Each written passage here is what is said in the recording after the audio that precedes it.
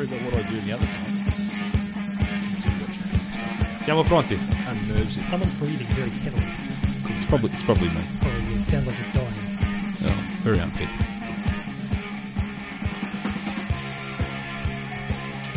And welcome to this, what are we up to, 25th episode? I think it's been the 25th episode for about 8 weeks now. 26th episode? Whatever, it'll be in the description of the Ian Prendercast, another sports podcast for this, our second season. I'm Sean Peterbudge. I'm joined as always by Fabian Guadagnolo. Buonasera. Buonasera ragazzi. Fabian, hello, lovely to see you. You're breathing very heavily tonight into the microphone. Just waiting for that second wind. It's asthmatic. Sounds like he's dying. And Tim Davis with us, of course. Sean, how are you, mate? Yeah, I'm pretty good. Good. Yeah, not bad. Fabian is getting out the asthma. That should sort him right out. Jesus. Is that better? I don't know. Can you breathe? I feel fine. Okay. Well, Can't feel my left arm, but that's fine. Oh, shit. Maybe you're having a heart attack for real. Yeah. Take two. We'll start, I suppose, where we start every week. Shout-outs. Anyone got a shout-out? I got a shout out. Excellent. Give it. This is going to be, for me, this is going to be very obscure. Okay. Ravi Jadeja. That's an interesting shout-out. Huge shout out. Made my Wednesday night very enjoyable. I don't generally watch cricket. Actually, can't stand it. Yeah. That's what I found out about getting your quickfire machine gun texts at about 11:30 last night. He made what should have been a non-contest very, very entertaining to watch. He's an extremely entertaining cricketer to watch. Very cavalier, isn't he? Generally, with the bat and the ball. He's quite the way he wielded the sword thing too, I like that. So, but MS Dhoni. We're going to talk about MS a little bit later. It's what's the reverse of a shout out? Yeah, that's out shout. That's actually an interesting question. I just thought he was going a bit too slow. Yeah, we're going to talk about MS. But yeah, I just thought Ravi deserved a shout out. So there you go, Ravi. Shout out, good stuff. Tim, you got a shout out? Well, ironically, on a very similar topic, my shout out was to Martin Guptill. And Martin Guptill 4 years ago in the World Cup had a great series for New Zealand and didn't quite perform when it counted. This time round, hasn't had a great World Cup, but last night his run out, his direct hit that got Mahendra Dhoni out. And as Ian Smithy said, that might be the World Cup. Well, I think he's gone early with the World Cup, but well, you got to get there first. You've got to get there to win it. So I think he people might have misinterpreted. I think he might have been talking about India's World Cup. Yeah, I think you're right too. I think you're right. And I posed the question, might have been to you guys and I was on another group thread as well, and I said, is that the best run out in, I'll say, World Cup cricket history? I think I actually said cricket history, and Anthony Delasola answered with no. His run out at Hartwell was the best he's ever seen. I don't know where Hartwell is, but yeah, I'm going to need more context on that one. So absolutely, I think that it's probably the most important run out. Well, the Damien Fleming run out when we beat South Africa, when we actually tied with South Africa and they only needed one run, which we've talked about on this pod before. What wasn't as flashy. Well, Guptill's is more spectacular. Well, it is. But is the other one you're talking about a direct hit as well? No, he just rolled the ball like a bowling ball. That was down when the Aaron. pitch. Oh, I know that one. Yeah. No. That's Alan Donald just. That's an important. That's an extremely important. That's Lance Klusener all the way. Lance Klusener. They had two balls to play. We don't want to get into that, but Alan Donald's probably sitting there going, "What the fuck are you doing? You just hit it straight to Mark Waugh." He hit it straight. Mark Waugh did the little backhander, you just hit and it then straight. Fleming rolled it down the pitch. Lance, we've got two balls to go here. There's no run. Yeah. Anyway, but no, Guptill, given the stakes, given the moment, and the actual hit itself, it hit 3/4 of the way up the stump. Yeah. And he's pretty side on too, so he hasn't got a great target to hit. Richard Kettleburrow's reaction, I don't know if you've seen it, someone gifted it, was really good. He's obviously square leg, ball comes in, Bale's light up, Dhoni's, to the naked eye, you sort of went, oh, that's close. It wasn't in real time, wasn't good enough to go, oh, he's done. But you're going, wow, Kettleburrow's done the... he's like, oh, that's close. Yeah. Kettleburrow's always gone, oh, he might have got him. For that moment, he was almost like the fan on the couch. Oh, could he have dived? No. Yeah, he could have. Look, potentially. But by the same token, he's been beaten out by under an inch. Yeah. You know, so it's a pretty close run thing. But look, I agree. I think it's certainly, off the top of my head, I can't think of any better run outs in one-day cricket particularly. I can't remember. Timing was massive. Freddie Flintoff threw out, I don't know who it was in the 2005 Ashes. I don't know if it was Ponting or I'm not sure who it was. Ponting, yeah. But he kind of picked it up like a really important moment similarly. It was an amazing run out. Ponting's done some rippers at one day level. But no, look, it was fantastic. My shout out, keeping the international theme going, Elise Perry. I love Elise Perry. Elise Perry, best ever one day international bowling figures by an Australian. Took 7 for 22 as England crumbled on Sunday, and that's capped off. She wasn't quite as damaging with the bat as she has been in recent times, but you take 7 for 22, you bowl England out for 75, you win the match by 190.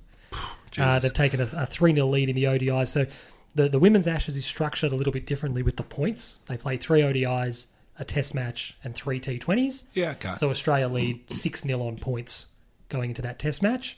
And a T20 is worth 1 point. I assume they're 1, and the test would be, I actually don't know, 2 or 3. Might be 3 or something like that. But to sweep the English 3-0, they put themselves in a terrific position. And I mean, as I said, to take 7 for 22 in an Ashes match, she's an absolute superstar. She certainly is. So the only thing that's missing just at the moment is, as I said, her performances with the bat in the past have been ludicrous. So fingers crossed she can bring that to the table in the test match, which is pretty soon, I think. I think it's in the next week or 2. Yep. But that's good. Anyone else have another shout-out? I got one more shout-out. Yeah, give us one more. Twitter listener John Slonham got in touch with me. I'd spoken about the Kobayashi Joey Chestnut ESPN 30 for 30, how I would like to check it out, and he got in touch and said he was able to watch it and sort of pointed me in the right direction to track it down.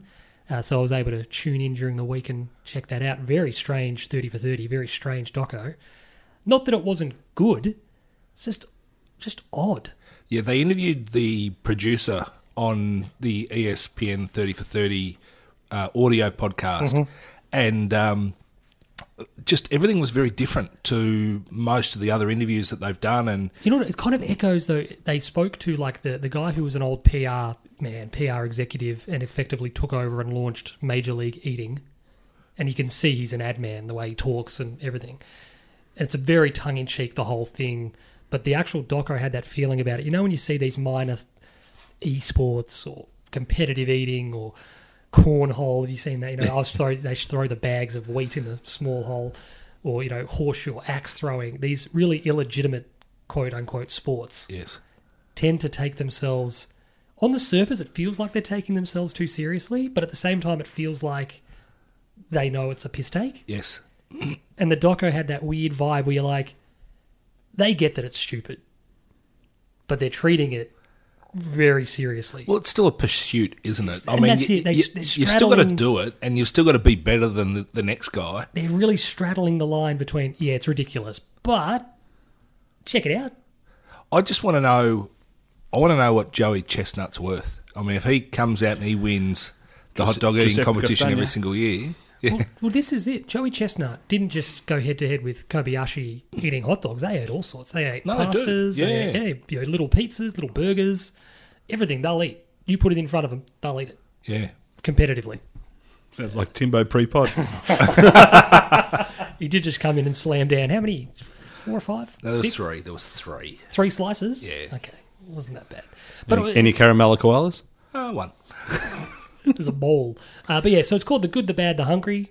And it goes for about, I think it's 80-odd minutes. And like it's not an essential 30 for 30. It's a curiosity and it's an interesting sort of watch. You sit there, and for me, having been in New York the day that he beat Kobayashi and ESPN ran it, and he's an American hero, and they played up to it a bit. And you sort of, for me, it has this, there's a level of nostalgia to, I remember watching this and just being completely miffed as to how seriously and what was happening and what was happening. And this guy's the hero, and he's going to take down our Japanese foe. And it was just bizarre at the time. I reckon I watched it. So to catch up with it, 12 years later, Joey Chestnut's undefeated at Coney Island since. There you go. But it's an interesting watch. I wouldn't necessarily hunt it down, but if you come across it...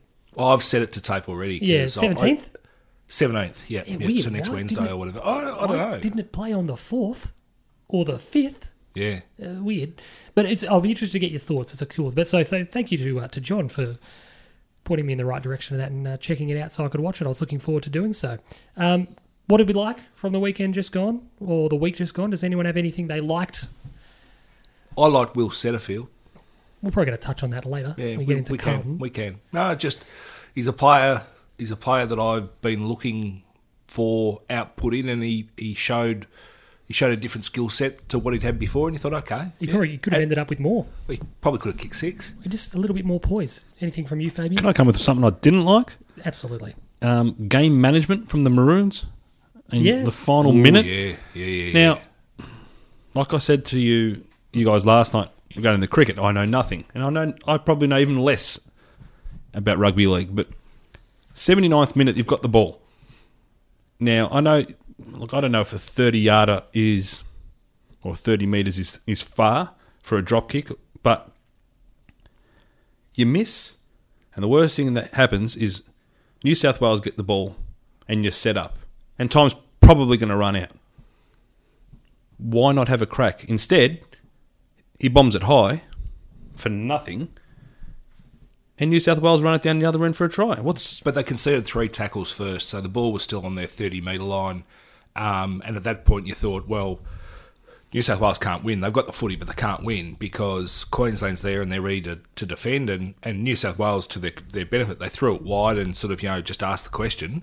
And there was just weren't bodies where they needed to be. It was the worst minute of rugby league that could have been played ever. Yeah. Am I naive in saying, once again, no expert, barely watch rugby league, but am I naive in thinking that it's one of the most undercoached games in the world? It's just a bit of a wait and see how things go. Well, it feels like there's not a lot you can do necessarily tactically, but what Fabian says is right. I've always got this thing, when you get to the 6th tackle, you obviously got a kick. Why don't they just go for drop goals more often? Particularly, not all the time, but if I've got a converted try lead, or if I'm behind a converted try, just disrupt the scoring. Kick a point, and that way you've got the score you need to win. Well, if you kick the point, the opposition has to kick it off back to you. So you get the ball back. More to the reason. Why don't they do it more often? Well, it's not like it's a place kick in NFL where they're scoring more goals. It's because it's a bigger, fatter ball. I understand. And I reckon they're just not as accurate with it. They're but not. If you train that skill. If you're 20 metres out, should be better. If you're 20 metres out directly in front, what is the percentage of lobbing the ball up to the corner? How often do you win it, get it back, catch it, whatever? It'd be pretty low percentage-wise. Yeah, but it and rugby union, one of the big skills yardage. in it is it's yardage and it's ground position on the ground and making it hard for the opposition and having a being able to defend. I mean, they're always better inside their own 20. Like when somebody's trying to attack your line, you've always got everybody set up, everybody's on their game because you know you miss it. You miss a tackle, you concede a try. So I think they're more focused on defence the closer to their own line that they are. Whereas further at the other end of the ground, they're probably not as desperate because you still think, oh well, they've got another 80 yards to go. We just got to hem them in. I just reckon, like I said, just to disrupt the actual situation on the scoreboard, you sit there and go, well, we lead by 6. If we can convert our short field goal, drop goal, we lead by 7 and we get the ball. Yeah. Go, well, that means they need to score. Well, and further, if you have the shot and you miss, the ball goes dead in the end zone. Yeah, whatever. And so then they're bringing the ball out to the 20-yard line and just, it's a touch the ball on your foot, play on. It just seems from so that point. Bizarre. Yeah. But in the end, obviously, a sensational finish to would have been a pretty good series. Obviously Queensland were excellent in Game 1. New South Wales were excellent in Game 2. Game 3 was looking like it was all sky blue. And then home came the maroon freight train. And looked like they were almost going to nail it. And they just wriggled out. And so congratulations to New South Wales. Fab won't like to hear that for some reason. I don't know why he gives a shit. I don't give a shit, but I prefer Queensland to win. I don't understand why anyone like cares. in all sports, it's just if you pick a team, so I don't mind. It doesn't have to be for a reason. You pick a team, it's just as a complete you're more emotionally attached. As a complete and utter neutral, I was just over Queensland winning. I was going for India last night. It's just when you watch something, you tend to go for a team. Oh, you do, yeah. And there's games where, and we've all done it. Not me, probably Tim and I, probably not Sean, but you find yourself then once one team hits the front, You kind of switch teams. Absolutely. Go for the other team. So you just get emotionally invested into something. Like an Anzac Day game. You sit there and you're going, I don't care who wins. And you'll sort of go in and you'll usually go whoever the underdog is and you'll start barracking for one team. And if they're doing well, all of a sudden you're going, you know what, I want this other mob to get back into it. It sounds weird, but I'm a Collingwood fan for the day. Well, you got a wife who's a Collingwood supporter, so you have to be. God. Fuck, Yeah, this just is want the Jesus. game. I just want, Jesus. wouldn't care if the game was called off. What I like this And week, no points awarded. no points. What I like this week, I fell down the YouTube rabbit hole, Fab. Oh, I've done the Wikipedia rabbit hole. I've done the- Forgot what I was Wikipediaing to start with. There's links and links and links. I've done the YouTube rabbit hole, Timbo, this week with That Was the Season That Was. Oh, you did mention that on an Oh. SMS, yeah. Oh, it's so good. I've been sort of picking off year by year by year. Someone's uploaded quite a few of them. Oh, they're so good to watch. And is footy better then than it is now? I said to Fab, you know what it is? It's not that it's better necessarily, but one of the great joys is a highlight will flash up and they'll go through the season and you find yourself for a split second going, oh, where is it? You know, it's Waverley or Whitten Oval or Princes Park or Windy Hill or the MCG or the Wacker or Subiaco or whatever, and you go, oh, yeah, I know where this is. Just a split second, you go, oh, yeah, okay. You find yourself looking now. If it happened, you just go, it's one of 5 joints. They all look the same. It's just boring. Oh, I'm hearing you. Does that mean How Australia, are the Fitzroy Australia highlights? are batting? Australia's won the toss and are batting. Well, and this is what I wanted to say. So I came in, doing a bit of work now at MGA Traffic, and we chucked on What do they do? everything. Whatever you want them to do, waste management, green plans, everything. Green plans. Great Love travel it. plans, love it. We chucked on The Decade That Delivered. Yep. Which is terrific. And the reason I watched that and the reason I got into that is obviously... During lunch. During lunch. The reason... Just clarify. We had an opportunity. I thought, we're coming to the end of a decade now. Will they do something like this? Probably not, because that just takes time. That takes effort. They didn't do it on the previous They decade didn't do it in either. the previous decade either. And you sit there going, why wouldn't you do... why have they stopped doing that was the season that was?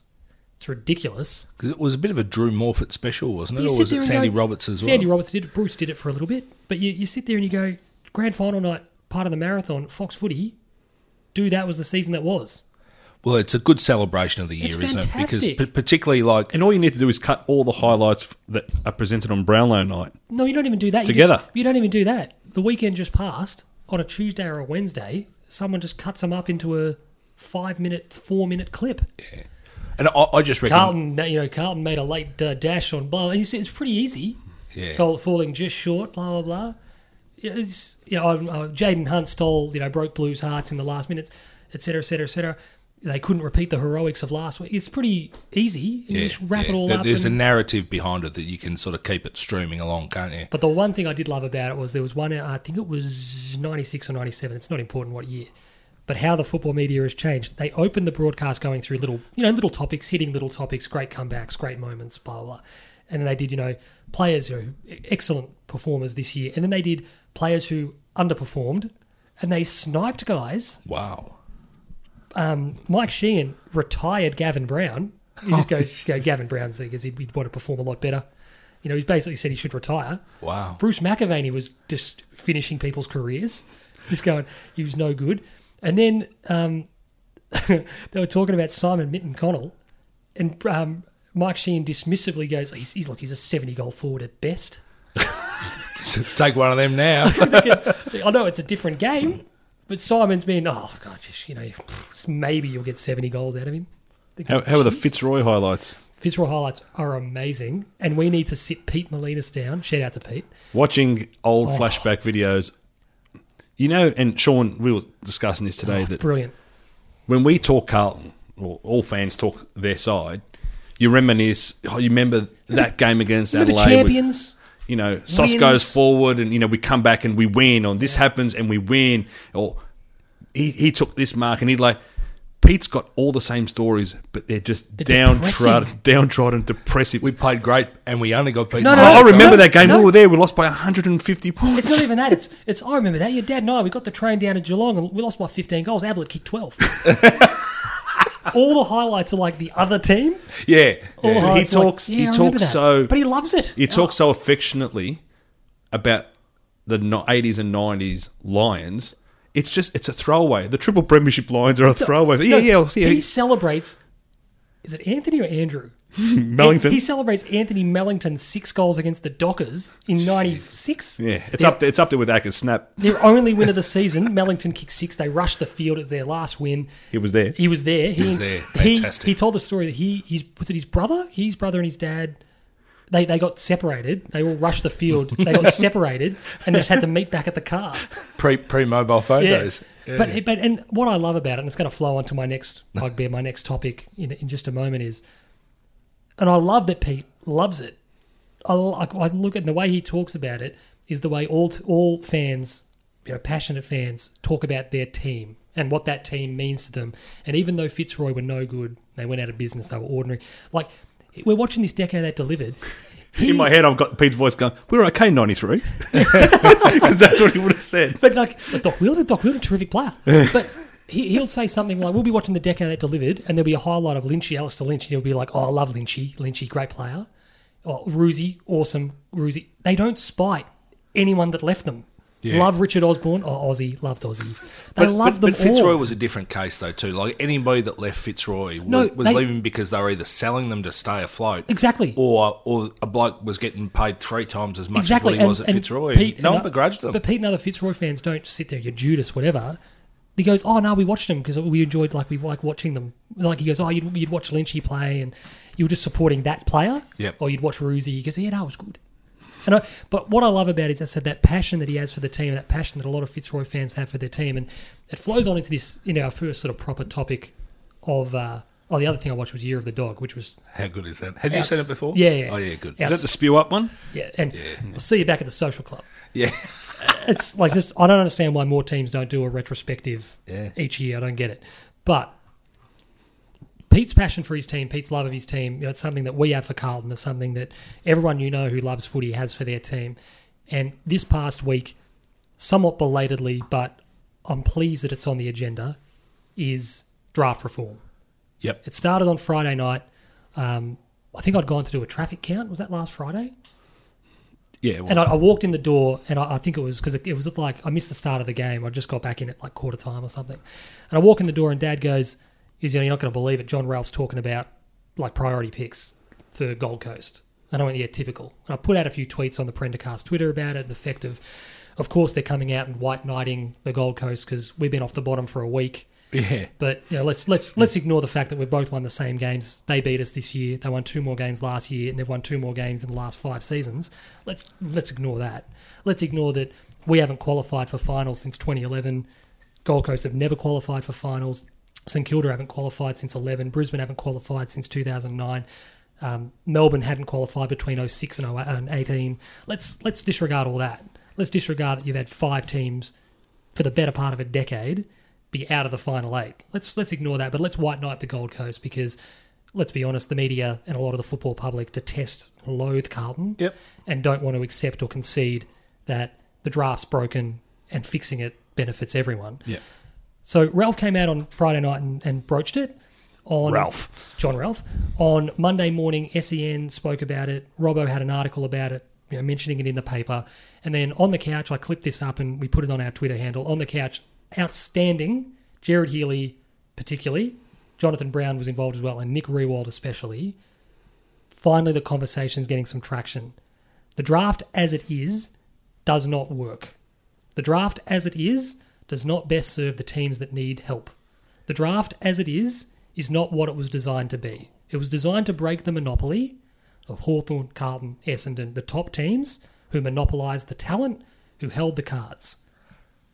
And what frustrates me for so long is while we're at the bottom, the dialogue was always, it's your own fault. Learn how to draft. Learn how to trade. Learn how to develop. It's your own fault. Live with it. Melbourne went through it. St Kilda went through it. Brisbane went through it. We're doing it. Gold Coast are doing it. Plenty of other teams have. It's never, is the system broken? It's no, you're fucked. You're using it badly. It's your fault. Yeah. We're not celebrating mediocrity. And you found yourself in a tough situation because of decisions made by your own hand. And you know what annoys me? We're not going to help you. You know the thing about that is, Tim? But it is what it is. Tim, you've been inside an AFL like list management structure. No team approaches a draft, let alone a decade, wanting to sabotage themselves. Oh, absolutely not. No team sits there like Melbourne when they ballsed up a couple of early draft picks, not a full absolutely they did. Not the first team to do that. Spot on. No team enters that and goes, we reckon Cale Morton's probably going to be delisted in 3 years. Let's draft him number 4. Yeah. They don't sit there and go, oh yeah, let's really balls this up. Let's consign ourselves to a decade of shit. Who did he run away from? Brendan Lade.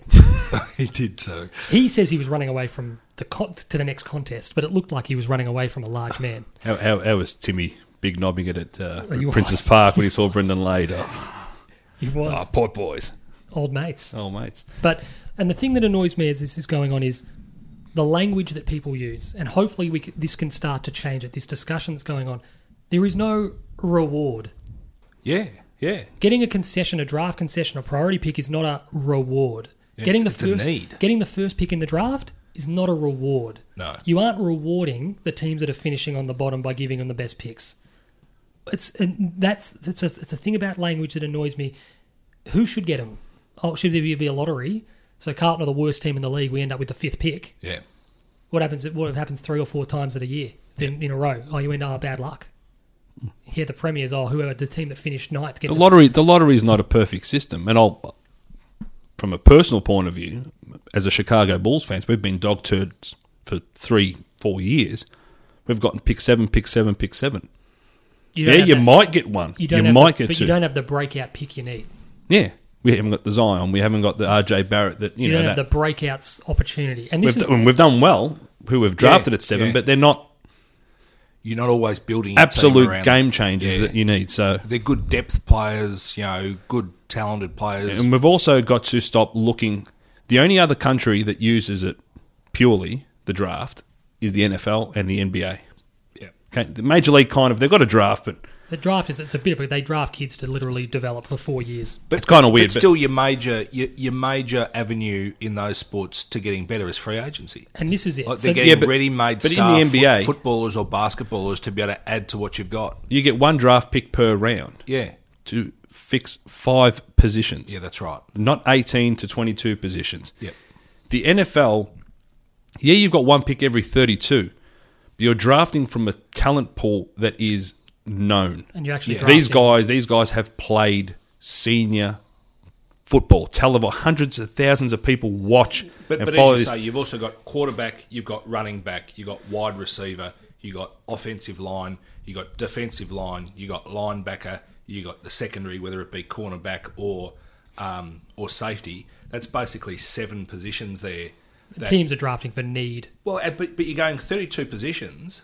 Like there is going to be, and there's different skills within all of those individual positions. You get the 5th best cornerback in all of college football.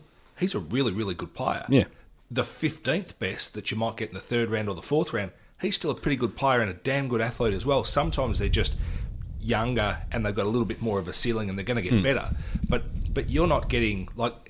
Ours is a crapshoot. Is a crapshoot. You are rolling the dice and hoping that you find something. And this is what we're going to talk about. And I spoke about Pete as a segue.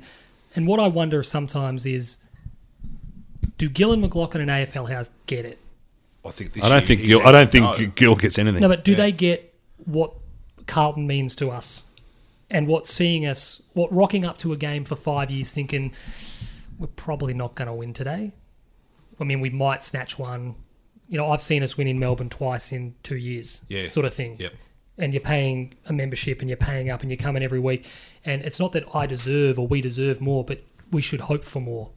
And And the thing I worry about is they look at it and they look at what the games become and watching all those old docos and watching teams play at Whitten Oval and Victoria Park and Princess Park and Windy Hill and Waverley. The game has become so corporatised, so monetised, so different, so distinct from that.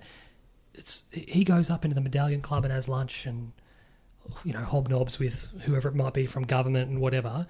And at the end of the day, it doesn't really matter because Channel 7 and Fox are paying the deal. They're paying the big money for the broadcast rights. Fans are coming like they've never come before. Members are signing up like they've never come before.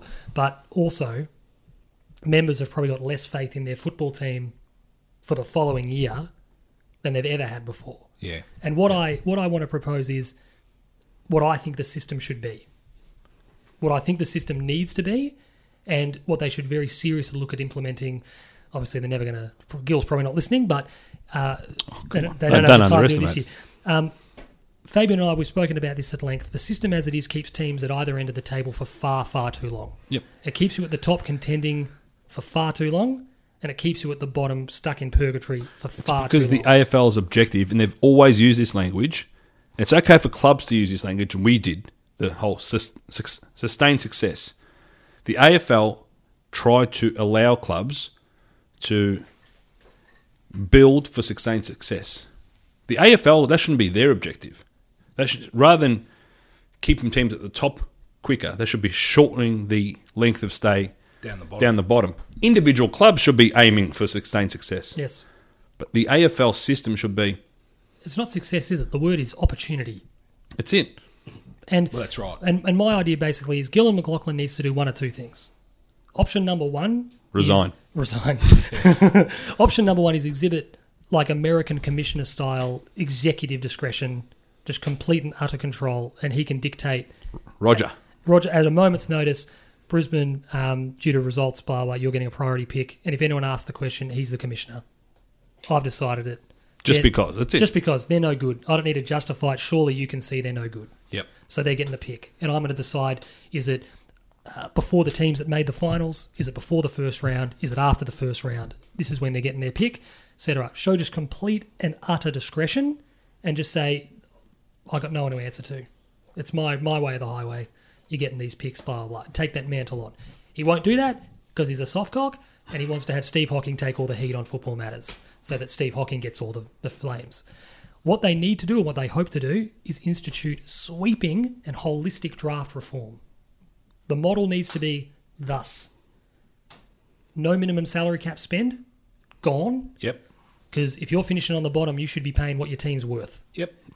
What that does later on, as you'll see this go down, it actually makes you more agile if you're going for free agents as well. Totally. So, no minimum salary cap.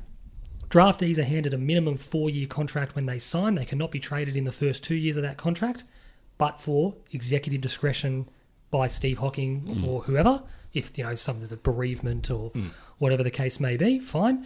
And they become pure free agents, no restricted, no unrestricted. You are a free agent or you are not at the conclusion of their second AFL contract.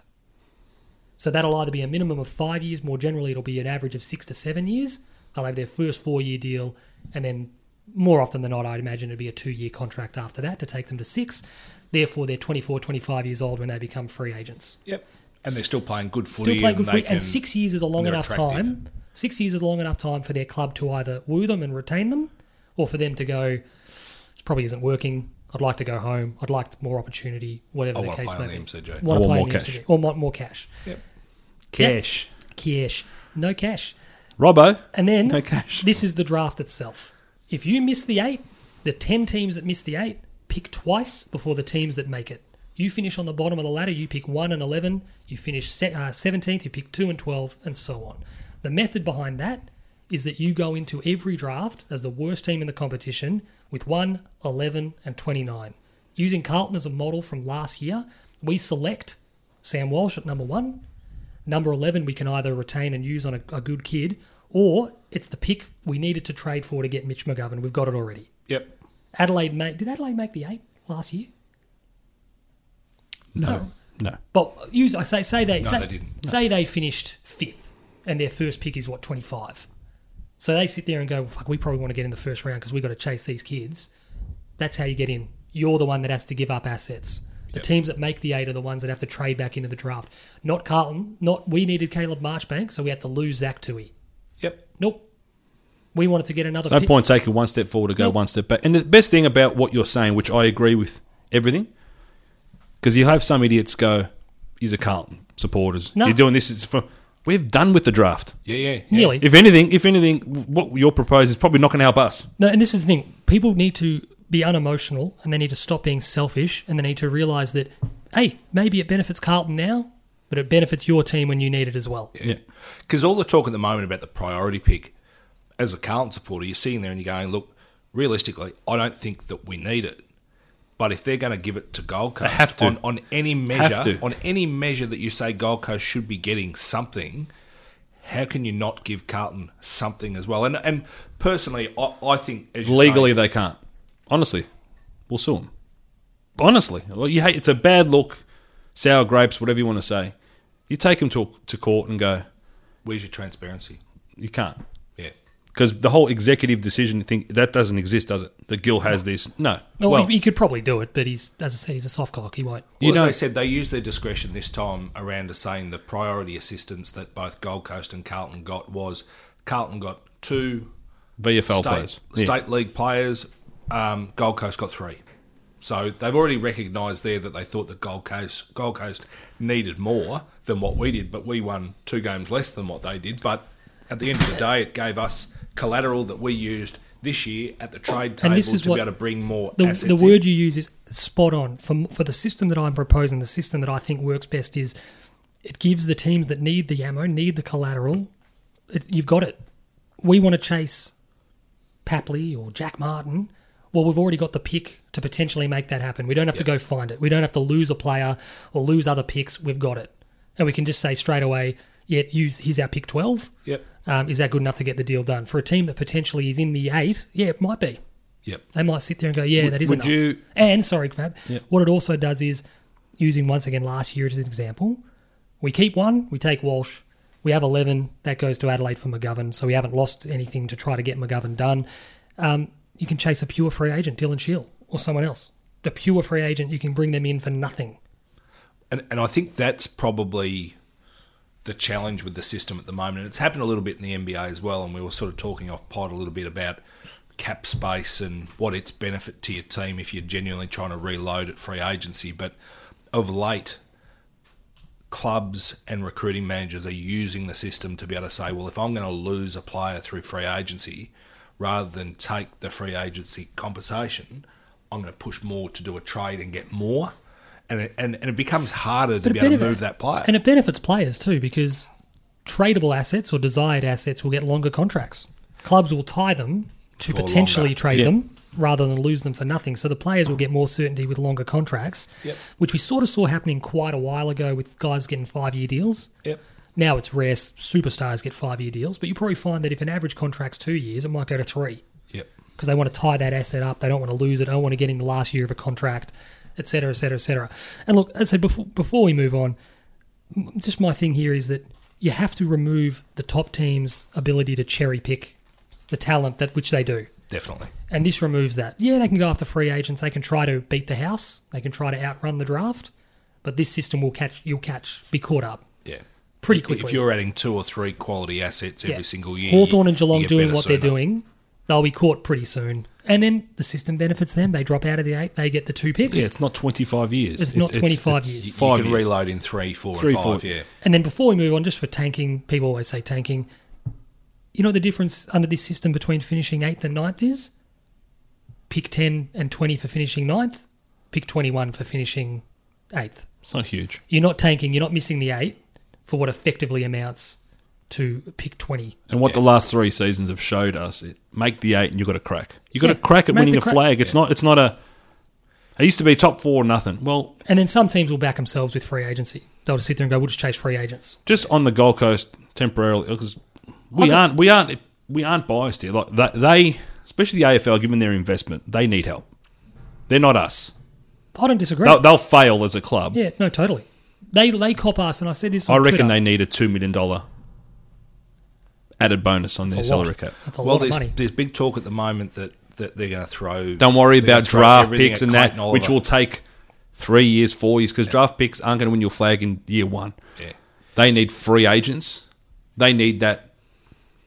Or they don't need Izzy Folau and bloody... What was his name?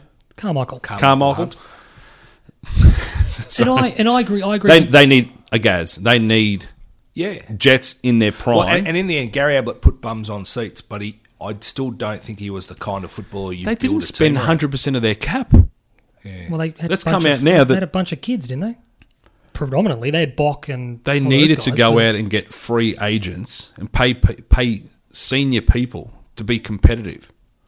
Yeah, they just got Now, the GWS are in a wrong bit of a cycle now where they lose guns, but they get so much draft And this picks. is spot on. But at least they're in that cycle. But Gold Coast are not what there. this system does as well is GWS is kind of look, they're trying to outrun the system, as I said, but they can't keep doing that for much longer. With this system here, you lose Shield, you lose Treloar, whoever, but you're not just getting a pick 7 back. You're not just getting pick 5 in return. You're not just breaking even and going back to the well with another kid. So you're actually sitting there going, it's in your interest. You want to keep these players or you want to trade them. It's one or the other, and it allows you to be a bit more agile. So, but look, that's just my thoughts on draft reform, and it's refreshing that we're starting to see conversations in the media about it. We just need them to be pretty ballsy, and basically we just need people to show the maturity to admit the system doesn't work. Just because it's not going to help your team today, you need to be mature enough to realise a system like this in place benefits every team when it's their turn. Yeah, and look, I think when you look at a Port Adelaide this year that have added Rosie, Dersma and Butters... That's a lose like Wingard. They lost Wingard, they lost Pittard, they lost... Obviously brought in Burton as well. Pollock. No, exactly right. I mean, they lost some very good players. And sometimes you will still see trades, obviously, but you won't see They won that, by the way. Which trade? Jack Homsch as well, they lost. Yeah. Well, Ryan Burton will Ryan be... Burton's a good footballer. Yeah, good player. We'll move on from that. It was a good discussion. We'll go to Carlton now. Now, we're going to have a bit of a sort of a chat generally about Carlton and the game, but we'll try to do it quickly because we're already running out of time. That's unlike us. It is unlike us. I've got a couple of things here. I'll put it to you boys, and as I said, we'll try to keep it sharp. A big talking point out of the week came on Monday night when Chris Judd, in my estimations, was just perhaps a bit clumsy. Yep, I think it's the right... With how he phrased training wheels and David Teague's candidacy. And I got no problem with Chris Judd, football director, distancing ourselves from some of the fervour that's building up around Teague. Got no problem with us just pumping the brakes a little bit. He's coached 4 games. We've been more competitive. We've kicked 100 points 3 times. We are playing better football than we had in the preceding 11 weeks. But that doesn't mean we need to be beating the jungle drums to give him the job. We still need to go through a process. Totally. What did you make of Judd's comments? So I just thought they were just a little bit ham-fisted. Well, look, it's funny that they've been saying that they don't want to negotiate, that they don't want to do their interviewing through the media and all that sort of stuff. So they want to keep it, back of house and all that sort of stuff. So he just didn't need to say it. Now, ultimately, if in his mind he's thinking you're more likely to have a guy with a few more Ks on the tyres, yeah, you probably do. But all he needed to do was say, I'll give an opinion on anything about football, but not this topic. Or no, you guys can sit and chat around me about what you think and what Carlton needs and who we should be going for. As a football director, I'm involved. So I cannot give you... It's like Stephen Silvani saying that he's not going to get himself involved in the father-son assessment of Jack and Ben in their respective years, and whether he did or didn't or whatever else. I think ultimately... I think the way Kane Little had to step in and another tick for Kane, to be honest, how he handled it. I think he sort of had to come in and do some running repairs, if you will, on the training wheels comment, and just pretty much say what I think Juddy should have said in the first instance, that we're not ruling anyone in or out. Correct. We've been very transparent with David at the moment. We're pleased with the way the team is tracking and how David's performing. We are conducting a coach search at the moment through that Ergon Zender. At this point in time, that process is ongoing. And that's pretty much all you need to say. Yep. And I can understand how some had their noses out of joint a little bit. Like I said, it was probably just a bit uncaring. But can I ask one question? Please. David Teague, do we think he's making a difference because he can coach, or is he making a difference because he's not Brendan Bolton? I think it's a little bit of column A and a little bit of column B. I think that he's making a difference because we're playing a simpler style of football. You notice that stats, generally speaking, are lopsided when we played. I think we're just playing a more direct, more simple game style of game. And I think it puts more pressure back on the players to be able to play, because all of a sudden they're the focus and not the coach. And it's just easier especially for kids to execute it. Yep. Just play the way we've drafted you to play. Yep. And it was always going to be liberating letting the coach go. Obviously it wasn't quite working, and change was required, and to see the way that they've been freed up, it sort of shows that this was a genuine necessity. So, and look, before we get off that topic, just with the coach appointment, when it does come, when it is announced, I think that people need to realise, I think the board are trying to tick every box because they get it wrong, and this is it for them. Yeah. They get this one wrong, and Lejudice's board, and they're out. Oh, they're out. They're done. No doubt. So I think they're pretty keen to get the right man, not just for the club, but for themselves. Fab? Yes. The crowd on the weekend, 55,000, was pretty good, good crowd. For a Sunday. But more importantly, I got a feeling leaving the ground that particularly the response of Carlton fans and the atmosphere as we made a charge could mean something. They're up and about. When we get to a free agency, when we're chasing whoever it might be, Cornelio, whoever, this is something we can sell. They made a bit of noise on Sunday. People didn't they? talk about Richmond, what they happened in 2017. We're starting to see glimmers and glimpses of what's on the horizon if we can get it right. Yep. Do you think that matters? Absolutely, that do you matters. think it should matter to a player? It should, and it will. I suppose it depends who the player is, doesn't it? But Everyone, when you're in that position, you want to be playing in big games. You want to be playing in front of the crowd. You want to be playing in front of atmosphere. You sure as hell don't want to be playing at Carrara. No. No offence. No. And that's the thing. Steve Caniglio... Port Adelaide needed to change everything. The whole tarps over the seats thing, that was just horrible. We can sell this. I said to Dad, when we're up and running, we're Broadway. Oh, well and truly. We're not even up and running, and look at it. If you want to be on the big stage, and say it to Caniglio and those types. The media try to tell us that Hawthorn were a big side. No. Well, Hawthorn's proven this year that they're really not that much. Stop. Just stop. Like they've like turned I away said, already. They've won 4 premierships eight grand finals in 9 years, and 3 years after a flag, they rattled tins. Yeah. That was disastrous. They are not a big club. They were Don Scott not coming to that meeting away from not Hawthorn don't survive what we've gone through. Hawthorn don't survive what Essendon have gone through. Yep. And that's part of the reason I mentioned Hawthorn earlier. don't survive at early 2000s Collingwood. That's part of what I mentioned earlier with the draft as well, where the media act cold and callous and heartless to us because Carlton will survive. Yeah. We'll limp on. We'll be That's ordinary. why, But yeah. Carlton will survive. The Bulldogs, North Melbourne, Gold Coast, etc. Out come the caring, bleeding hearts because, no, they'll go down the drain. Yeah. North Melbourne, those teams are finding their feet a bit. But yeah, they I've won't told survive you the like we have. response the great man gave us at the luncheon back in, whatever it was, 2011, when we spoke The about... legendary lunch that Fabian brings up fortnightly. How much did it cost you? Money well spent, because you talk about it 8 years later. On the company. How good? Yeah. Not this one either. Even better. It was a good day. It was a good day. But we asked, when they opened up questions to the room, we asked Sticks about the debt that we have and is it manageable, yada, yada, yada. And in not so many words, he said to us, the AFL hand out assistance to the Bulldogs and North and all these other teams because they're in debt. And he said, we can pay off the debt at any time. He said, but just let them give us the assistance, effectively. Fair enough. Let us give it to us. A I love that. In other words, we'll get that $1 million back. Fuck them. It might take us 30 years. Yeah, we'll get it back. We'll get it back with interest. Just a question to both of you. I think 2 players that have impressed particularly lately and I've got some stuff here. very much so under David Teague in particular. Jack Silvani, easily our best player on the weekend. Yeah, clearly. And he was. And Levi Casbolt. Yeah. And I got a question. Casbolt. I got a question for you two with Levi. I have a sneaking suspicion that Jonathan Patton will end up at Hawthorn. It's been spoken about a little bit, but it's gone cold because Patton's off the radar. He's injured. He's coming back. I got a feeling Ruffy's out the door. Hawthorn being Hawthorn will try to get a steal because they're just masters.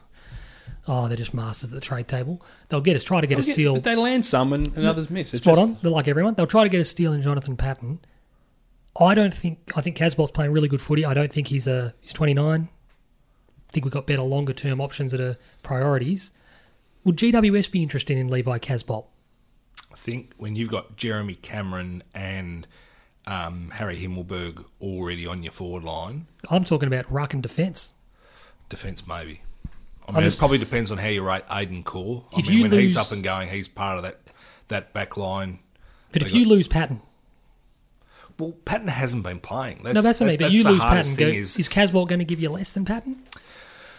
Well, you're probably replacing Rory Lobb. Yeah, maybe. Rory Lobb admittedly was 206, but he was your genuine ruck forward combo. They're battling for a ruckman at the moment. And look, Casbolt is an absolute part-timer. Yep. But he's a willing soldier. He throws and if he himself shows in. that you can play forward and defence and he can be a backup ruckman as well. He's better than Sean Grigg. He's better than Sean Grigg. In modern AFL football where some teams aren't even going in with the second ruckman. Yeah. That's the question I have. I'd rather have Levi contest in the ruck. That's the question I have. Throwing in a midfielder. Does he have value? I think from a list build perspective, if you've got a couple of spots to fill, a little bit like the way that Collingwood went after Jordan Roughhead. Jordan Roughhead covered a couple of holes for them if they needed him, but it was key defence. And key defence on the back of Lyndon Dunn probably not coming back from his knee, having Ben Reid, who is a question mark with his body, whether he's playing forward or back. And really, they went into a season with Darcy Moore under a question mark as to whether his body was going to stand up as well. Now, it turns out it probably has. But that was a really astute recruitment. And I think if the football world sees Collingwood doing that when they're in the window, other people are going to say that there's a smart recruitment to be made here for a bloke that you might only have for 2 years. You don't have to bring in a guy to be an 8-year footballer or anything like that. So if you're GWS or another team, you can name me another team quickly. I've been saying Sydney. In that, I mean, Callum Sinclair was a little bit unlucky going down with his shoulder and his concussion before that, but they've got a lack of ruckman in behind him. They've been playing Alira in the ruck, and he's their best defender, best key defender. They'd like another body down back. I just think you bring in a bit of versatility. Well, but they're reliant on... He's giving himself another contract, either way. But that's what I mean. He is playing football the next 2 years. He's given himself another contract, but who is it with? He's put $500,000 in the bank. I reckon it's with us. I would entertain moving him on. TD, given the Kings' age, and I reckon old man Lob drops off into the year, I think we need to retain... Given Cruz's injury record, I think we need options. Well, I think we'll probably seek to recruit a mature age ruckman again. Maybe. A ready-made, whether it's somebody coming straight out of the NEFL, which I would doubt given that they had a mid-season draft. I think one South Australian bloke went up to Sydney. Yeah, Michael Knoll played at Box Hill. That's right. I think... I don't know if there's going to be a good enough ruckman floating around there that could play straight away. So I think we'll probably try and get one from another team, just purely for depth and let De Koning keep doing what he's doing. Phillips is the question mark. I think Lob's gone. And Phillips may go. If they could do a trade and think that they could get the equal of Phillips and be 4 years younger and give us something, then if they bring that player in, they may let Levi go. And then quickly, Fab, Jack Silvani. Can I give a quick... This is what I wanted to do. Quick list. You got a quick list because we're running out of time. All right, I'm going to fly through these names. Timbo, you listening? Listening. Mackenzie Willis, Tyrone Leonardis, Oleg Markov, Bailey Rice, Bailey Williams, Sam Skinner, Liam Hullett, Aidan Johnson, Blake Hardwick, Corey Wagner, Mitch King, Matthew Flynn, Brandon White, Reece Matheson, Harley Ballich. We get it. They're all taken after Jack. Taken before Jack. Kieran Collins, Darcy Tucker, Luke Partington, Alex Morgan. You're going through the whole draft? Mason Red. I'm just going to name 30 players. We're on the clock here, man. These were all taken before Jack Silvani. Well, how much pressure? Jack's a better player than 95% of them, and he's playing better footy than all of them. Well, the only bloke. How much pressure comes on Hardwick. These? Even then, you're like finished second in their best and fairest last year. Yeah, okay. Well, how much pressure is coming on all of these players? Jack Silvani is the most scrutinised. What was he, third or 53. fourth round? 53. Yeah. He's the most scrutinised fourth round draft pick in history. Third round. Into the third. Well, there you go. And that's ridiculous. He's playing excellent footy, and his last 2 weeks have been the best 2 weeks of his career. It looks like he's found a spot as a bit of a roaming, big-bodied mid, but to pop up with 3 huge goals on Sunday was massive. And even the big long shot from late. Other than Sam Menegola, everyone taken after him is an absolute spastic. Well, there you go. Point well made, Fab. Excellent news to see. I didn't get to make my point. Well, you did. That the people taken before him are not being scrutinised as he is. It was a point well made, just wasn't made. But excellent to see that Hugh Goddard will get his reward and he'll debut this week, which is great. He's had an excellent season in the VFL. He's probably going to win the VFL BNF. I'd be surprised if he didn't. And also the club or the league? As in our VFL BNF. Okay. Not if he misses six games towards the back end of the year. To be honest with you, he'd be a shout in the listing.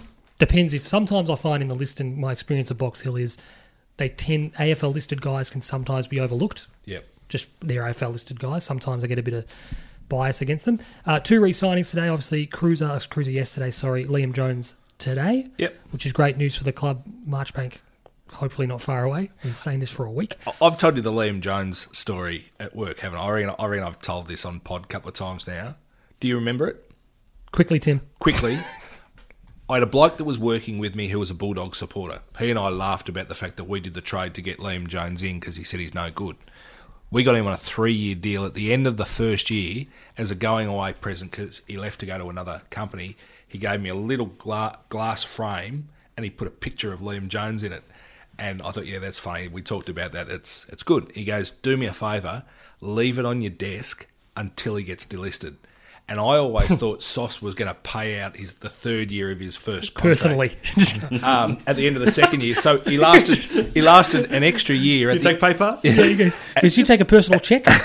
At the end of the third year, when he paid well, he re-signed for another 2, and now he's signed for another 3. So he's going to be at Carlton for 8 years. It's been one of football's great resurrections. Fantastic. Mind you, Tim's running out of desk space. Yeah. It's turned into a shrine, like Joe Boo. Joe Boo. Yeah. We'll go on to the... Are we just going to go into AFL in general? Go through the tips for this Can week? I just say one more thing? Quickly, Tim. Sam Walsh. Outstanding. The impact that he had when the game was on the line and what he needed to do. You actually reminded me of something. I made a note of it, but Quick, I deleted Sean. it. The Kane Corns one? The Kane Corns one. Yeah. Why? And I tweeted this once again, Prendercast, the Prender_cast on Twitter. Why does everyone talk about all the other players taken in the draft as if they're the only ones that are going to physically develop? That's where we use the GIF. Whenever Kane says anything stupid, oh yeah, we good use one. the GIF. Yeah. We won't tell you what it is. We won't tell you what yet. it is, but there's a GIF, and it's found it. awesome. And Sean, but where are we going to use this? Because it's not really Carlton related. No, but this works. So maybe whenever Sam Walsh plays a good game. But the point is, he goes, Sam Walsh, he's not damaging. And the point I made on Twitter was, well, when he's 23 and he's bigger and he's stronger, he'll have more time with the ball. Because at the moment when he gets tackled, he has to get rid of it because he's an 18-year-old kid. Who could snap in half. When he can take on the tackler, we saw it with Nathan Jones, got him a few times. He goes, well, I can't break this. Solid 31-year-old player. When he gets to 23 and he gets a frame that can ride the tackle, he's holding the ball for an extra second. Yeah. He's taking the tackle. Look at Cripps with that one Cripps, or two extra seconds. I keep saying, Sam Walsh, everyone wants to, who is he? Sam Walsh is Trent Cotchin. Yeah, he is. Yeah, without the hair. Trent Cotchin had awesome hair. He still does. He's got amazing hair. He's still got a bit of Joel Selwood in him. No, and I totally agree. Well, but just that sense of not super quick, but runs all day, is clean, makes great decisions. And when he can absorb the tackle and fend it off and get away from it, and he's not having to go, what's the first option? Yeah. How good's he going to be? Look, he this year he was the quintessential wingman. Yeah. Like young kid, run all day, good skills, play him out on a wing, little less contested. He'll do really well there. Well, as the season's progressed, we've thrown him in the middle, and he's getting clearances all on his own, and he's laying tackles He's inside. come off the wing now. But Tim, he's going to be the only player that stagnates. Don't worry about it. Never get better. Teams, Fabian. Let's go. Teams and tips. West Coast Eagles versus the Collingwood Did I make up any Magpies. ground last week? You did, or on me, I think. I tipped the Blues and I nearly got there. You're 8 behind Fab and you're 3 behind me. So I caught up 1 on Fabian. Beautiful. Shouldn't have tipped St Kilda. That hurt. Yeah, I got sucked into that as well. So did I. Are we hurrying up? Yeah, Quickly. do it. Tom Cole, Josh Kennedy in. Out Liam Duggan, Brandon Archie. In Levi Greenwood, John Noble and Ben Crocker. Out Just an Sharon update, Berg. Timbo's reaching for his 4th slice. Timbo slice. Timbo Sly. Kimbo Sly. Oh, he was an old He was street a- brawler. yeah. He's dead. He did. He is Kimbo? dead, yeah. Heart attack. Too much pizza. Sharon Berg, Thomas and Dacos all out omitted. Wow. Sharonberg. This is at Optus Stadium tomorrow night. Am I alone in thinking, is Grundy just starting to show signs of carrying that ruck? Is he starting to get a bit... He's not getting as much of a chop out as he needs. So, I still reckon he's the best ruckman in the league. He might be the best footballer who plays ruck in the league, but I don't know who's the best ruckman. You got Max Gawn ahead of him. Interesting distinction. Who are we going? I got West Coast. West Coast. Second game, Sydney Swans versus the Carlton Football Club. In, Old Man Jack. Out, James Rose, omitted. In for us, Hugh Goddard, Harry Mackay and Patrick Cripps. Good. Out, Caleb Marchbank, injured for the season. Jacob Wedden with that broken nose. And Mitch Wear McGovern. the mask, Jacob. Wear the mask. Mitch McGovern is being managed. I just want to say on the McGovern thing, Zach Fisher, 50 games. excellent. Congratulations. Shout out to Zach. I just want to say, Mitch McGovern, that's fractured back in pre-season. Do people forget early in the year he had a few games where he was visibly in agony on the field? Look, he's not had a tremendous year. He's done some good things. He's shown Cut him some slack. He's shown some good Expectation, glimpses. yep. He's had to play. He's not a number one forward, and last week he had to play number one forward because obviously Harry and Charlie weren't there, which made us a bit one dimensional in the big man stakes. Just cut him some slack, guys. Do you know what we need to remind people too? And I had to remind my dad this when we drafted him. We don't have a small forward. It's not Jeremy McGovern. Well, it's not Jeremy McGovern. My dad was He's an ecstatic. Look, he's a great player. He's had an issue, as I said, with the back. Why are West Coast getting it at him? What? It's not him, Dad. That would have been amazing. But look, I think that we just need to be a bit more patient with him. This year isn't what we or he would have hoped from him. He's had some problems. He's had some excuses. His flashes are being brilliant. He plays let's- 5 minutes of football a week. Let's just pump the brakes and give the guy a fair shake at it. He'll be recruit of the year next year. I've got us winning this. Carlton. Baggers. Woo-hoo-hoo. Next game, Fab. Hawthorn versus Fremantle at the University of Tasmania Stadium, otherwise known as UTAS. Launceston. In, Chad Wingard and Grant Birchall. Out, Connor Glass omitted and Jack Gunston injured. Sean Darcy for the Fremantle Dockers. Obviously, his hands have got some ointment for his chapped hands from pushing Cruiser all afternoon. His Sean Darcy, swelling Ryan has gone down. Nyhouse. Stephen Hill in for the Dockers. Out, Griffin Logue omitted. Mitchell Crowden omitted. And Aaron Sanderlands being managed one game at a time. That's Cade Simpson style when he came back for 1 week and then was being managed. Obviously, he came back too early. Yeah. Hawks. Yeah, Hawks for me.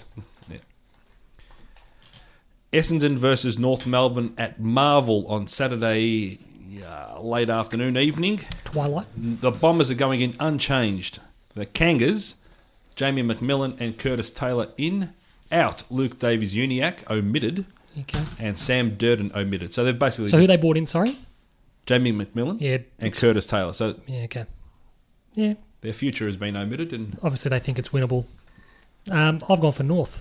Jai Simpkin playing game number 50. I'm going for Essendon. It's at Marvel. North. North. Next game, Fabio. The Gold Coast Suns versus the Adelaide Crows in Adelaide. Sean Lemons and, can I say it like Pete would say, Michael Riccitelli. No, Pete, what did Pete? No, Pete used to call him Richard Chelley. Richard Shelley. Richard Chelley. It's a good one. Out, Will Powell injured and Jack Martin injured. In, Riley Knight and Tyson Stengel. That's all. Out, Jordan Gallucci omitted and Richard Douglas omitted. Now, I'm tipping Adelaide, obviously. I hope that they lose.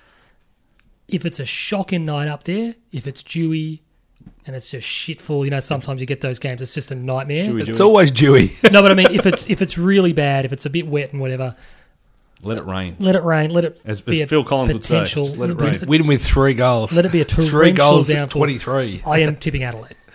Adelaide. Yeah, got to be Adelaide. No love for our main. A brace. Bryce Gibbs still. I did put a tweet this week saying that the biggest news of the year was Gold Coast re-signing Isaac Rankin. Biggest fucking surprise of the year. Huge. Of all the 3 that they picked, I thought he was the least likely of all 3. It's what they needed. Absolutely they did. That's good for them. Great news for that football club. Look out for our pick 2 and potentially Bryce Gibb to the Gold Coast Suns for Mr. Lukosius.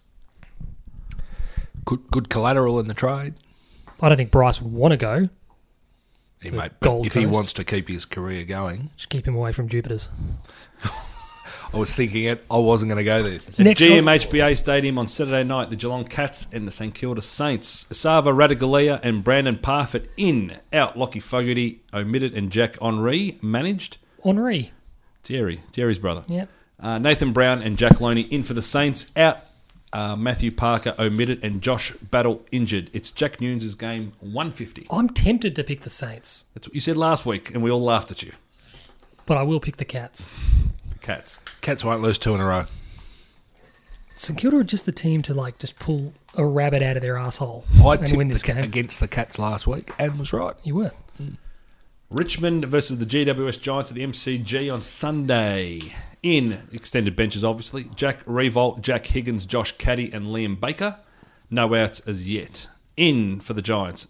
Ian Hill, Daniel Lloyd, Matt Bunteen, Matthew Flynn, Jack Stein, and Lockie Whitfield. I think Ian Hill's the name of the bass player in Judas Priest. Out. Josh Kelly injured. And Zach Interesting in. Langdon injured. So, Richmond for me. yeah, Tigers. GWS are in a hole. Yeah, Tigers at the MCG. reckon- And there's a chance Canelio doesn't play as well because he tweaked his knee late. So I reckon this could end very quickly for GWS. I think this window's shut. Rabbits use their knees too, don't they? This window. I just think we want to move on quickly. I think this window's shutting for him. there's a risk, a serious risk. The Western Bulldogs versus Melbourne at Marvel, 3:20 on Sunday. Riley West, Bailey Dale, Dale Morris, Lockie Young in. Riley West is new. Son of Scott. Son of Scott. No outs yet. Jake Lever, Neville Jetta, Max Gawn, Oscar McDonald, Corey Wagner, and Josh Wagner in for Melbourne. Out Okay, is Marty Hoare and Tom McDonald injured. I've got doubts on who's going to kick their goals, but I'm thinking about Melbourne. Dogs. I'm going to tip Melbourne. Dogs. They didn't impress me last week whatsoever. So Dogs for sure. Bond's going to destroy him. Possibly. And the final game is Port Power versus the Brisbane Lions. Right. In Travis Boak, Trent McKenzie, Paddy Ryder, and Cam Sutcliffe. Excellent. And in for the Brisbane Lions, Ben Keys. Ben Keys. Pete loves Ben Keys. He does love Ben Keys. Josh Walker loves Josh Walker. Ben Keys only second to a Louis Taylor.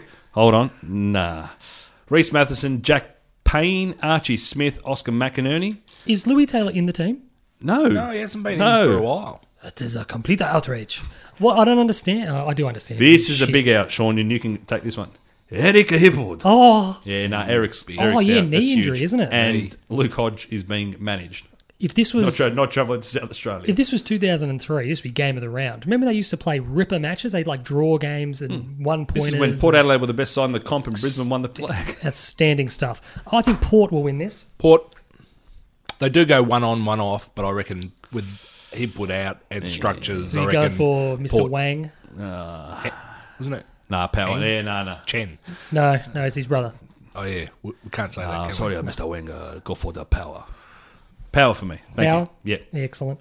Now, we are running low on time to do Sean's quiz. Charlie So- Cameron playing game 100. Excellent. Congratulations. Shout out to Charlie. Do you wanna- Can I just say one thing? And I'm not going to labour it at all, but Tour de France, we're can you up please to not labour this? Because you've genuinely either got a choice to discuss the NBA briefly or the Tour de France briefly. super quick. 6th stage, they're going to hit the first stage of the mountains tonight. It changes things up. The Pyrenees. I don't know if it's the Pyrenees, but it's Alpe d'Huez. That's the one. The yellow at the moment is Julian Alaphilippe, who won the polka dot jersey last year. Never heard of him. So he likes his hills. So on the third stage, Peter he Sagan, attacked. He went, is yeah, he? Sagan won last night. Who were the brothers? The Schlecks? They still Schlecks, no, they were on drugs, never to be seen again. going? They were all on fucking drugs, too. yeah. Team Well- Sky, they still in it, Tim? They're called Team Ineos or something like that this Okay. year. US So Post. but the guy I'm looking for, there's BMC. a bloke, Egan Bernal, who is Excellent. the 2IC at the old Sky behind Geraint Thomas. Geraint's going around again. Excellent. But he's a little bit older, so we'll wait and see what comes of that. Richie Port's a minute 43 behind. Team time trial cost him Is that a fair bit long of time, 6 stages in? No, he lost his time in the team time trial, so he lost like a minute. And that's just because he didn't have as strong a team. But you can lose and Useless gain a minute in the teams mountains of real hack quick. frauds. Is filthy Phil Liggett still doing the commentary? Or is it Mike Tomalaris? No, or it's Mike Tomalaris and the younger bloke whose name escapes me at the moment. Jack Everin? No, not No, I Jack. don't know who. Jack Efron. But One yeah, of Adam the- Yates is Jack and floating I had a around. gif off on Twitter once that There day. you go. And there's a bloke floating around called Wilco Kelderman who I'd like to see do really well. So we'll see if he can, Wilco like the band? as in Roger Wilco. Excellent wrap, Tim. We look forward to that next week for stage 7, 8, 9, 10, 11. Yeah. Now, the NBA briefly, please. Brief talking? NBA. Oh, what's I just have a question to ask. So, the blockbuster deal went down in Kawhi Leonard joining the Clippers. Did we miss that? No, well, that was going to happen, but it's confirmed.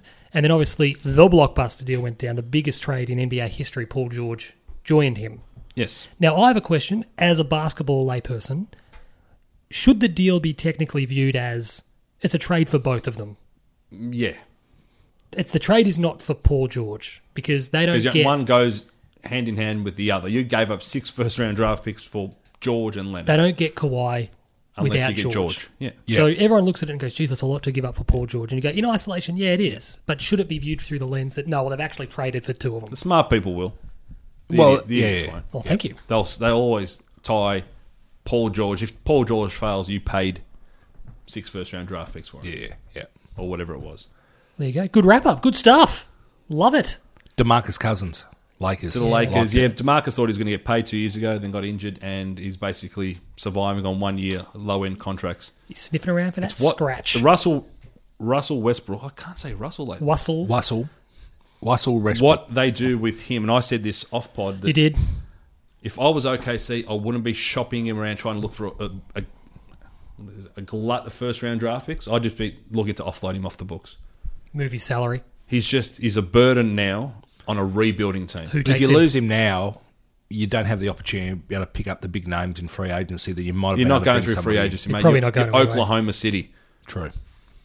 You landed Durant, Harden, and Westbrook through the draft. Yeah. They had do it the. again. I think Russell was actually drafted to the Supersonics. I think maybe. Well, he was, yeah. They had the assets right there, and they refused to pay Harden. It didn't really work with all three of them either. Didn't they make the Western Conference Finals? Yeah. They had Serge Ibaka in that team too. Yep. Interesting. Well, yeah, I don't know what's going to happen there. Who cares? We'll wait for that to start up. NFL not far away. I'm sure that'll take its place in the rundown. We're going to cannot really quickly go into the Cricket World Cup because last still night, going. we can't not talk about last night in totality. Fab mentioned it It's a beautiful game. with Dhoni. It What was was he fun. doing? It's the best 2-day, 1-day international I've ever seen. It was amazing, and then it continues tonight. It continues now, as I say, with cricket, Australia and England. Fingers crossed we wake up to a good result come Friday, hopefully. Not going to watch it live? Yeah, well, yeah, we'll. Oh, I'll get home. fuck. What? 3 for 15. What, Australia are 3 for Yeah. 15? Yes. 3 for 15. Oh, that's an Jesus Christ. Who's out? Well, Smith and Carey are in. So Finch, Warner. Warner, 9 off 11. Finch went first ball. And Hanscom, 4 off 12. Good selection. Okay, well, we won't labour that because Trav's just chucked on the African Cup of Nations. We won't labour that because we'll know the result when we wake up, but that's a fucking disaster. That was always a risk at Headingley. And very quickly, we're going to have a really quick new segment, the mailbox. So just some quick sort of answers, I reckon. Don't play it, Fab. You've missed your cue. Question number one. They're at Edgbaston, not Headingley. Oh, yeah. Sorry. Question number one comes from our man Josh Slonham, Josh Slonham, who gave me the tip for the good, the bad, and the hungry. Pretty quick one. Who should we be targeting in free agency come the end of the year? Do we have a player? Do we have a type? For me, it's Cornelio is the obvious one. Yep. Midfielder. I reckon it's midfield and forward. So to me, I'm going to give 2. It's the Rabbit is the big prize, but then Papley. See, Papley's He's not- not a free agent. He's not You a have free trade for agent, him. yeah. So You're not in free interested in- agency, I think we're going. You're not interested in Jack Martin? No. Okay. I think the talk of what his manager's trying to get for him means you're overpaying for a guy whose body hasn't been really helpful to him, and he hasn't reached his potential whatsoever, and it just doesn't look like he will. Okay. Would you take a risk on the body of a Harley Bennell, and would you take a risk on the body of a Stephen Hill? I didn't realise this was... I wouldn't worry about New the body. question. I'd be worrying about the culture Yeah. impacts with Harley. I'd ask the question. I'd have to sit down and wait and see what comes of it. But second question from Old Man Spurs. Formerly Old Man Wills. Old Man Wills. Yep. Asked, it's pretty simple, Fab, probably you and I more than anyone. Pogba, in or out? In. I think it's a difficult question to answer because we need to put the pieces around him, and I think he Correct. wants the pieces around If- him. If if- we're not prepared to invest and bring in I think that's what he is more. those chips, And I'm flogging this right off from Gab Marcotti. I think he wants to know, he doesn't want to be in this squad if where can we're not improve the competing for squad. it. If we put players around him, he's happy at United. maybe. He wants to be contesting now. But if he leaves, It's tricky though with Mino Raiola because he's an arsehole. yeah, So he's his agent. He's obviously Oh, yeah. big money agent. Sort of the Jorge Mendes of Was he the bloke that brought in it's the 150 two pounds heavier than Argentinian blokes? Jorge. who? Sorry, What, Mascherano and... no, that was Who was that? That was a consortium. They technically owned them. Yeah. Yeah, I can't remember the name. Tevez and what's his name? Mascherano, yeah. And then lastly, Jay Hyatt has written in, so shout out to Jay, John, and Old Man Spurs. Over or under 2.5 more wins for the Blues this season. We play Sydney away, Gold Coast at home, Adelaide at home, West Coast at home, Richmond, St Kilda, and then Geelong down in Geelong. Over. I think we can win 3 games. We'll win 4. Yeah, I think we can win 3 I games. think for the we'll rest beat of the- Sydney. I think we can beat Sydney. We'll beat Gold Coast. We'll We'll beat St Kilda. And Geelong will manage their team in the final round and we'll get a win down there. I think we can beat Adelaide. We could beat Richmond too. That game, The Adelaide game is the biggest game of the year. get there in droves. Everybody. That'd be great. I'd love to win Everybody. that game. Like, just treat it like a grand final. If they're dead set, the club should put something together to try to make it an 80,000 get there. Is it at the G? I think so. I think it is. Let's pack it. Let's absolutely Pack pack the it G. out. I think we're all in agreement. I think we can. Yeah, I think we can eclipse 2.5 wins. So thanks for that, Jay. Great supporter. Good to hear from you. Shout out. I'll be sitting next to him hopefully for most of those wins. We're going to move on to the quiz now. We're going to make this rapid fire. We've rejigged it a little bit. Unfortunately for Fabian, the quiz is not a Back to the Future one. I didn't have the time to come up with that. How's that? You didn't have the time. That's exactly why I said it. Out of time. You had a time, mate. 1.21 gigawatts. Gigawatts. So basically, we're going to go the standard format, and then we're going to go. Oh, he's caught his helmet. Good catch, Kerry. It's broken. That's it. Him always bleeding. No, he's fucked. He's broken his chin. No, it's just the strap cut his chin. Anyway, Fabian, Sorry. standard questions. We'll go 1 for 1 in the first round, and then in round 2, we'll go to the whiteboards because Fabian can't buzz in quickly enough. Okay. Stop it. Question number 1, Fabian. Okay. Ravindra Jadeja spectacularly top scored for India with 77 runs in yesterday's 2-day, 1-day match. Who top scored for New Zealand was 74. That was the day before. Can we steal? I'm going to take a stab with Williamson. Incorrect. Timbo for the steal. Ross Taylor is correct. Ross Taylor. Ross Taylor was having a mare in the field. He was. He could not find the ball. He was. Question number 1 for Tim. England and Australia are clashing as we speak. It's not going well at this point in time. When was the last time England beat Australia in a World Cup match? I will take a guess and say it was 1992 in Australia. Correct. 1992 was the last time England defeated Australia. These layup cricket fucking questions. Fabian's not getting happy. We're 1 question each. That's a good effort from... I love how he's trying to catch the helmet and not worried that the ball may fall on the stumps. Well, the ball went off. Question number 2 for you, Fabian. You're not going to like this one. I'm just giving you forewarning, but it is Wimbledon. Roger Federer will play Rafael Nadal in one Wimbledon semi-final. Novak Djokovic will play this Spaniard in the other. Spaniard. It's going to be a good get if you can get it.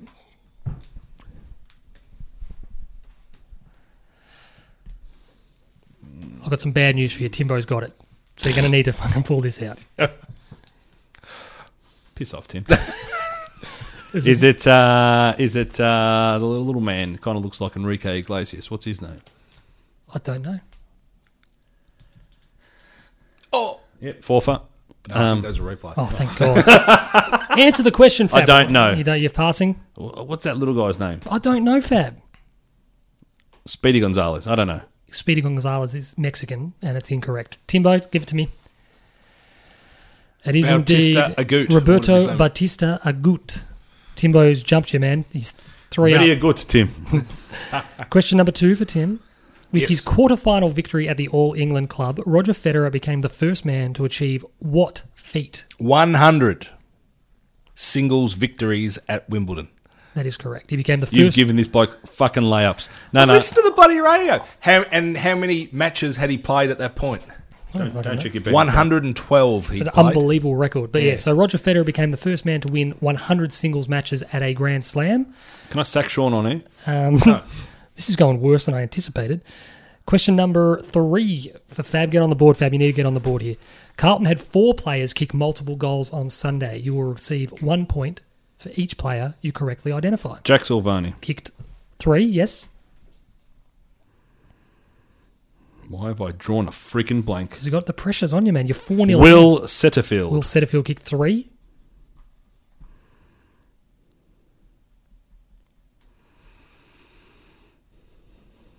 There's another 2. There's another 2. There's another 2. No steals on this question because there are multiple points on offer.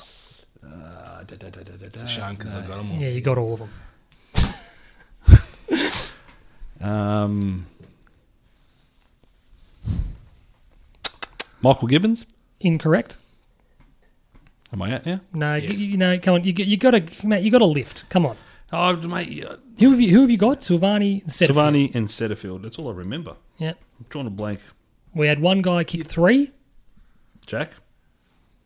Yeah, I'm giving you hints here. Oh. We had 3 blokes kick 3, didn't we? Yeah. Oh, Levi kicked one. Levi kicked 3. I'm sorry, Levi's one, sorry. And then the last man kicked 2. He was our only other multiple goal kicker. I already He had had. stiff too because he had that snap round the corner. That he Yeah, could have scored, very true. Which We've was very both given you similar to the one that layups he did here. the previous week. Matthew Kennedy. Matthew And then he Kennedy. had the shot from the pocket, the little tumbling. Timbo's sort been of check very side, charitable. hit the inside of the. Did I get 4 post. points? You did get 4 points. 4 Does points. he get 4 points? Yep. 4 points. Am I in Timbo. front? I thought he was getting 1 point, and I was helping him out. Timbo, Yes. you'll have a crack at 4 points here. Carlton had 4 players amass 20 or more possessions on Sunday. You'll receive 1 point for each correct answer. So you only have 4 answers to give, though, doesn't he? Well, you had 5. Oh, it doesn't matter. What do you got for me, Timbo? Well, I'll start with Sam Walsh. Sam Walsh had 25. I'm going to have a crack at Nick Newman. Nick Newman had 26. 20. Because there were a few guys that were down. Yep. I'll have a crack at Ed Kerner. Ed Kerno had 23.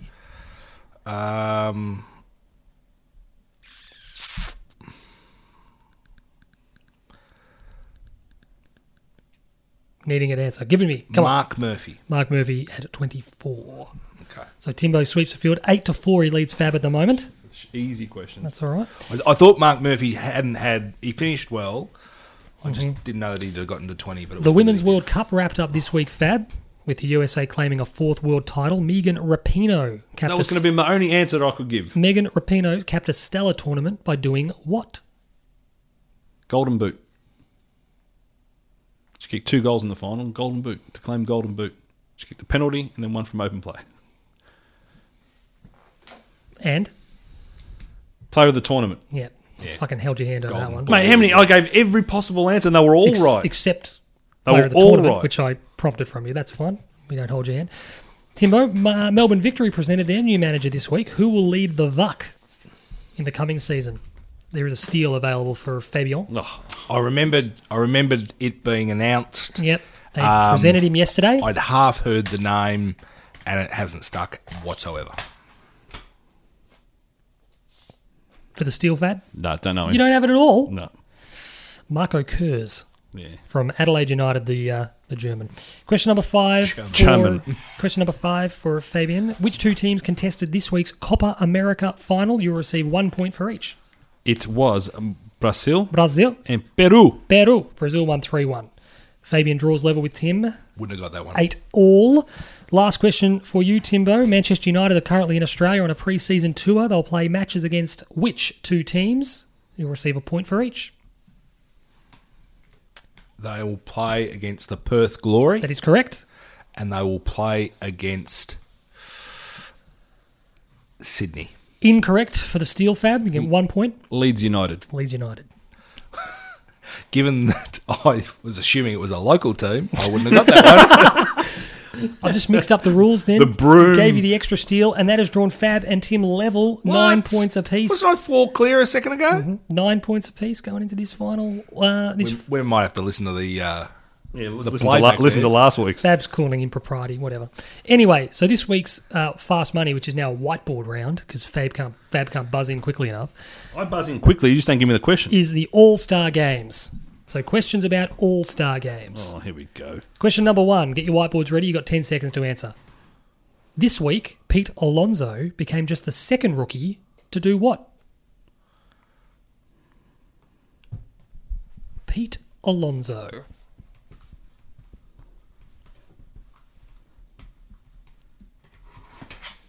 That your final answer, Timbo? Or Fabian, whatever your name is? Timbo has gone for Home Run Derby champion. Fab has gone for MLB All-Star MVP. Tim is correct. He became the 2nd rookie after Aaron Judge to win the Home Run Derby. All rise. All rise. Question number 2 for 1 point each. In Major League Baseball, which 2 teams sit atop the American and National Leagues at the All-Star break? You'll receive 1 point per correct answer. So which 2 teams lead their respective leagues in the baseball?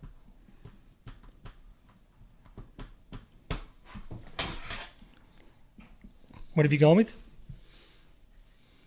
Tim has put two teams in the same league. That's why I thought it was a good chance. So the Yankees, Tim, the Yankees lead the American League, and you've gone for the Dodgers and the Yankees. The Yankees lead the American League. The Dodgers lead the National League.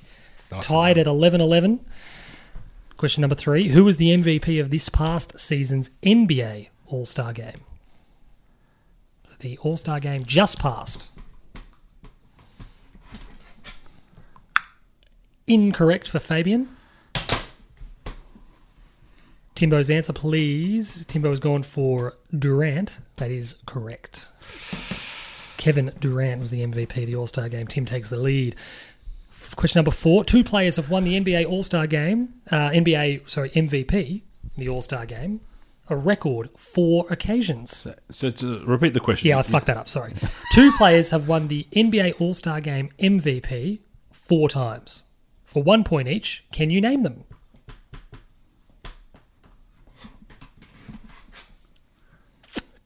Incorrect both for Fabian. Tim's gone the exact same answer. It's MJ and LeBron. No, it's Bob Pettit And Allen Iverson. of the St. Louis Hawks. He won in 56, 58, 59, St. and Louis Hawks. 62. They're not even in St. Louis. And Kobe anymore. Bryant. Kobe. Bryant won in 02, 07, 09, and 11. Question number 5. Which player currently holds the record for most wins in the NBA slam dunk competition?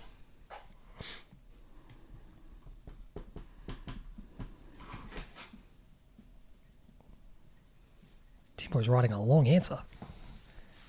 Leonard Copeland. Is it Dominique Wilkins? It is not Dominique Did Wilkins. you say NBL or NBA? NBA. Oh, shit, sorry. No. Yeah, Leonard stands, mate. Leonard stands. Oh, shit. I honestly thought you said NBL. Well, open your I ears. didn't even realise there was a slam dunk competition in the NBA. Well, there was, I reckon, Well, you're both incorrect. It's Nate Robinson. the little You short know how guy. short Nate Robinson Nate is? Robinson's He's won 5'4", it. isn't he? Or Nate 5'2", Robinson, is I he? think, has won it 3 times. Question number 6. I wouldn't have got that. Since 2017, this stadium has hosted NFL's open training scrimmage, the Pro Bowl. So what stadium has hosted the Pro Bowl since 2017?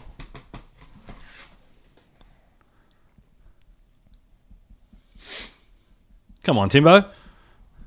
Timbo, It's like you're writing a Harry Potter novel over there. He's writing a long answer. Timbo's gone for MetLife Stadium. Fabian's gone for the University of Hawaii. It is, in fact, the Camping World Stadium. I would have also accepted the Citrus Bowl, which is in Orlando. I was going to write the Superdome. Wasn't it in Hawaii? It was always in Hawaii. Yeah, but was for a recently while. it's moved to the Citrus Bowl. Ah. Yep. At the 2019 Pro Bowl, which 2 players won MVP honours? So who was the offensive and who was the defensive MVP? Don't look at me like that, Timbo. Just trying to think. Just updating listeners, Timbo holds a 12-11 lead, looking to make it 6 quiz wins in a row. A record I doubt will ever be matched.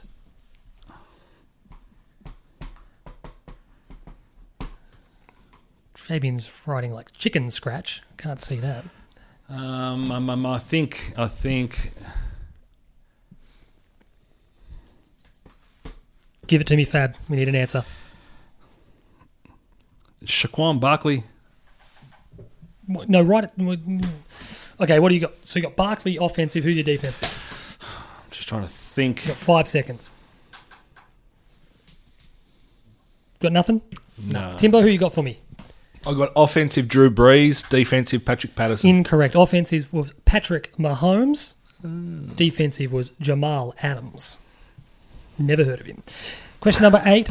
In the 2008 AFL staged that quasi sort of state of origin match. 2008. Yeah, Yep. They staged the the Hall of Fame game. Yep. It was Australia versus Victoria, versus the Allies. Yep.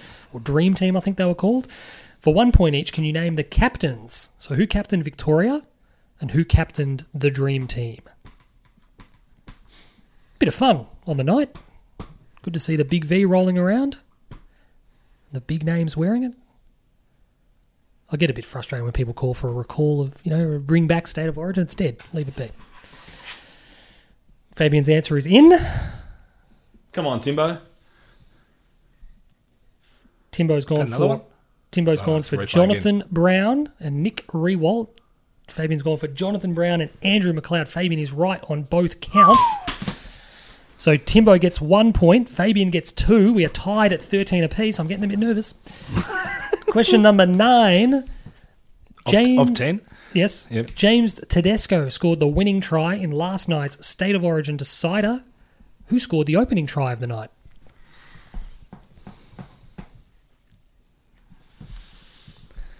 Didn't watch the first half. Neither did I. Oh, shit. Don't do this to me. Come on. Don't do this to me. We're running out of time. We're on the clock here, and I don't have a tiebreaker. I don't know how to spell it. Yeah, I get you. I know what you put in. Who are we going for? Timbo's gone for Felice Corfusi. Fabian's gone for which Trebojevic? You don't care? Well, Tom was the one that was playing and he didn't score a try, so... Tim is correct. Yes. The Melbourne Storm's Felice Corfusi scored the opening try of the night. Timbo leads 14-13 heading into the last question. He's a fucking tin ass, mate, I'm telling you. And the other fake thing was I was trying to think of the other bloke that scored the goal. He didn't come to me, and then I thought, hang on, Question I remember who the other guy number is. 10, the deciding question. Once upon a time, the last time being in 2017, this match was a traditional precursor and a quasi-selection trial for the NRL State of Origin. So this match took place before the State of Origin and was a selection trial of sorts. Who have we got? Answers are in. City versus country for Fab, City versus country for Tim. Both correct. Timbo wins the quiz. Timbo's taken it by a score of 15-14. And he's entered the pantheon of the greats. Michael Jordan with 6. Timbo's won 6 on the bounce. And he's been beaten. Look at him. It's the achievement of his entire life. He's wriggled out. He's wriggled out of trouble. And any issues with the scoring that I might have fucked up the gonna score, go home it doesn't and matter. He's going to go home and put on a tux and just read out a speech. And look, to be honest, I Fab, actually saw the final episode of whatever that show's called with Sheldon in it. Big Bang. Big Bang. Don't give it away, Tim. I'm not going to give anything away. Yeah, I'm saying I haven't watched it. Have you not watched it? I watched it last night. I watched it this morning, actually. Yeah, whatever. It was good. Could take all. I haven't watched Some it of us for working. years. Look, I feel for you, Fab, because it's your 6th loss in a row, but you've only lost by 1 a couple of times. You've been a little bit unlucky a couple of times, but I think Tim's quality just shone through in the end. And The arse. Pulling out Kafusi. Felice Kafusi. Felice Kafusi. That if we were a bigger, You got to stop with the baseball questions. I know nothing about the fucking sport. You got Yankees and Dodgers. You got 2 votes. I got 1. that's true. That's I just went very for my true. team and Kelly's team. Oh, shit.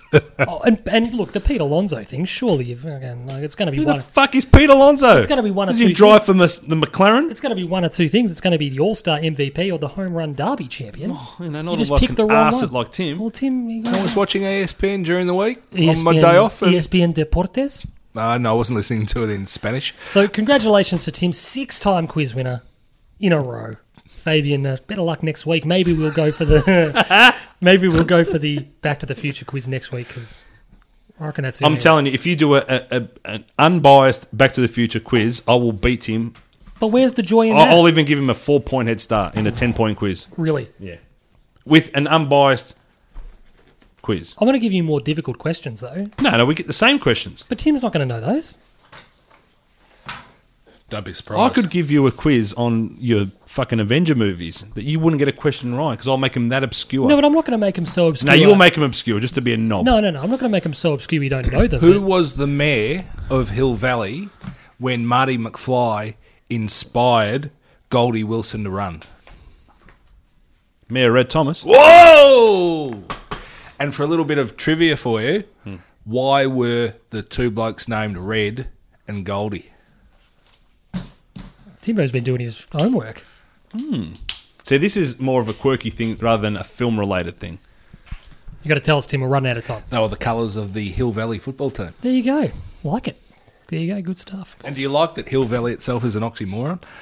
Yes. The Lone Pine Mall. And the Twin Pine Mall. Yeah. Old Man Peabody Old man Peabody. Well, thanks for listening again. had this crazy idea of breeding pine trees. For me, Sean Take that, you Peterbridge- mutating son of a bitch! For me, Sean Peterbridge, thank you very much. For Fabian Guadagnolo, thank you. Fabian, hello. What Arrivederci, ragazzi. Goodbye to you. And for 6th-time defending quiz winner, Tim Davis. A special shout out to my boy Felice Kafusi, and thank you very much. 6 is a treat. Have a good evening. We'll all. see you next week. I gave a letter to the postman. He put it in his sack. Bright and early next morning, he brought my letter back. She wrote upon it, return to sender, address unknown, no such number, no such zone. We had a quarrel, a lover's spat. I write, I'm sorry, but my letter keeps coming back. So then I dropped it in the mailbox as in a special deed. Bright and early next morning, it came right back to me. She wrote upon it, return to sender.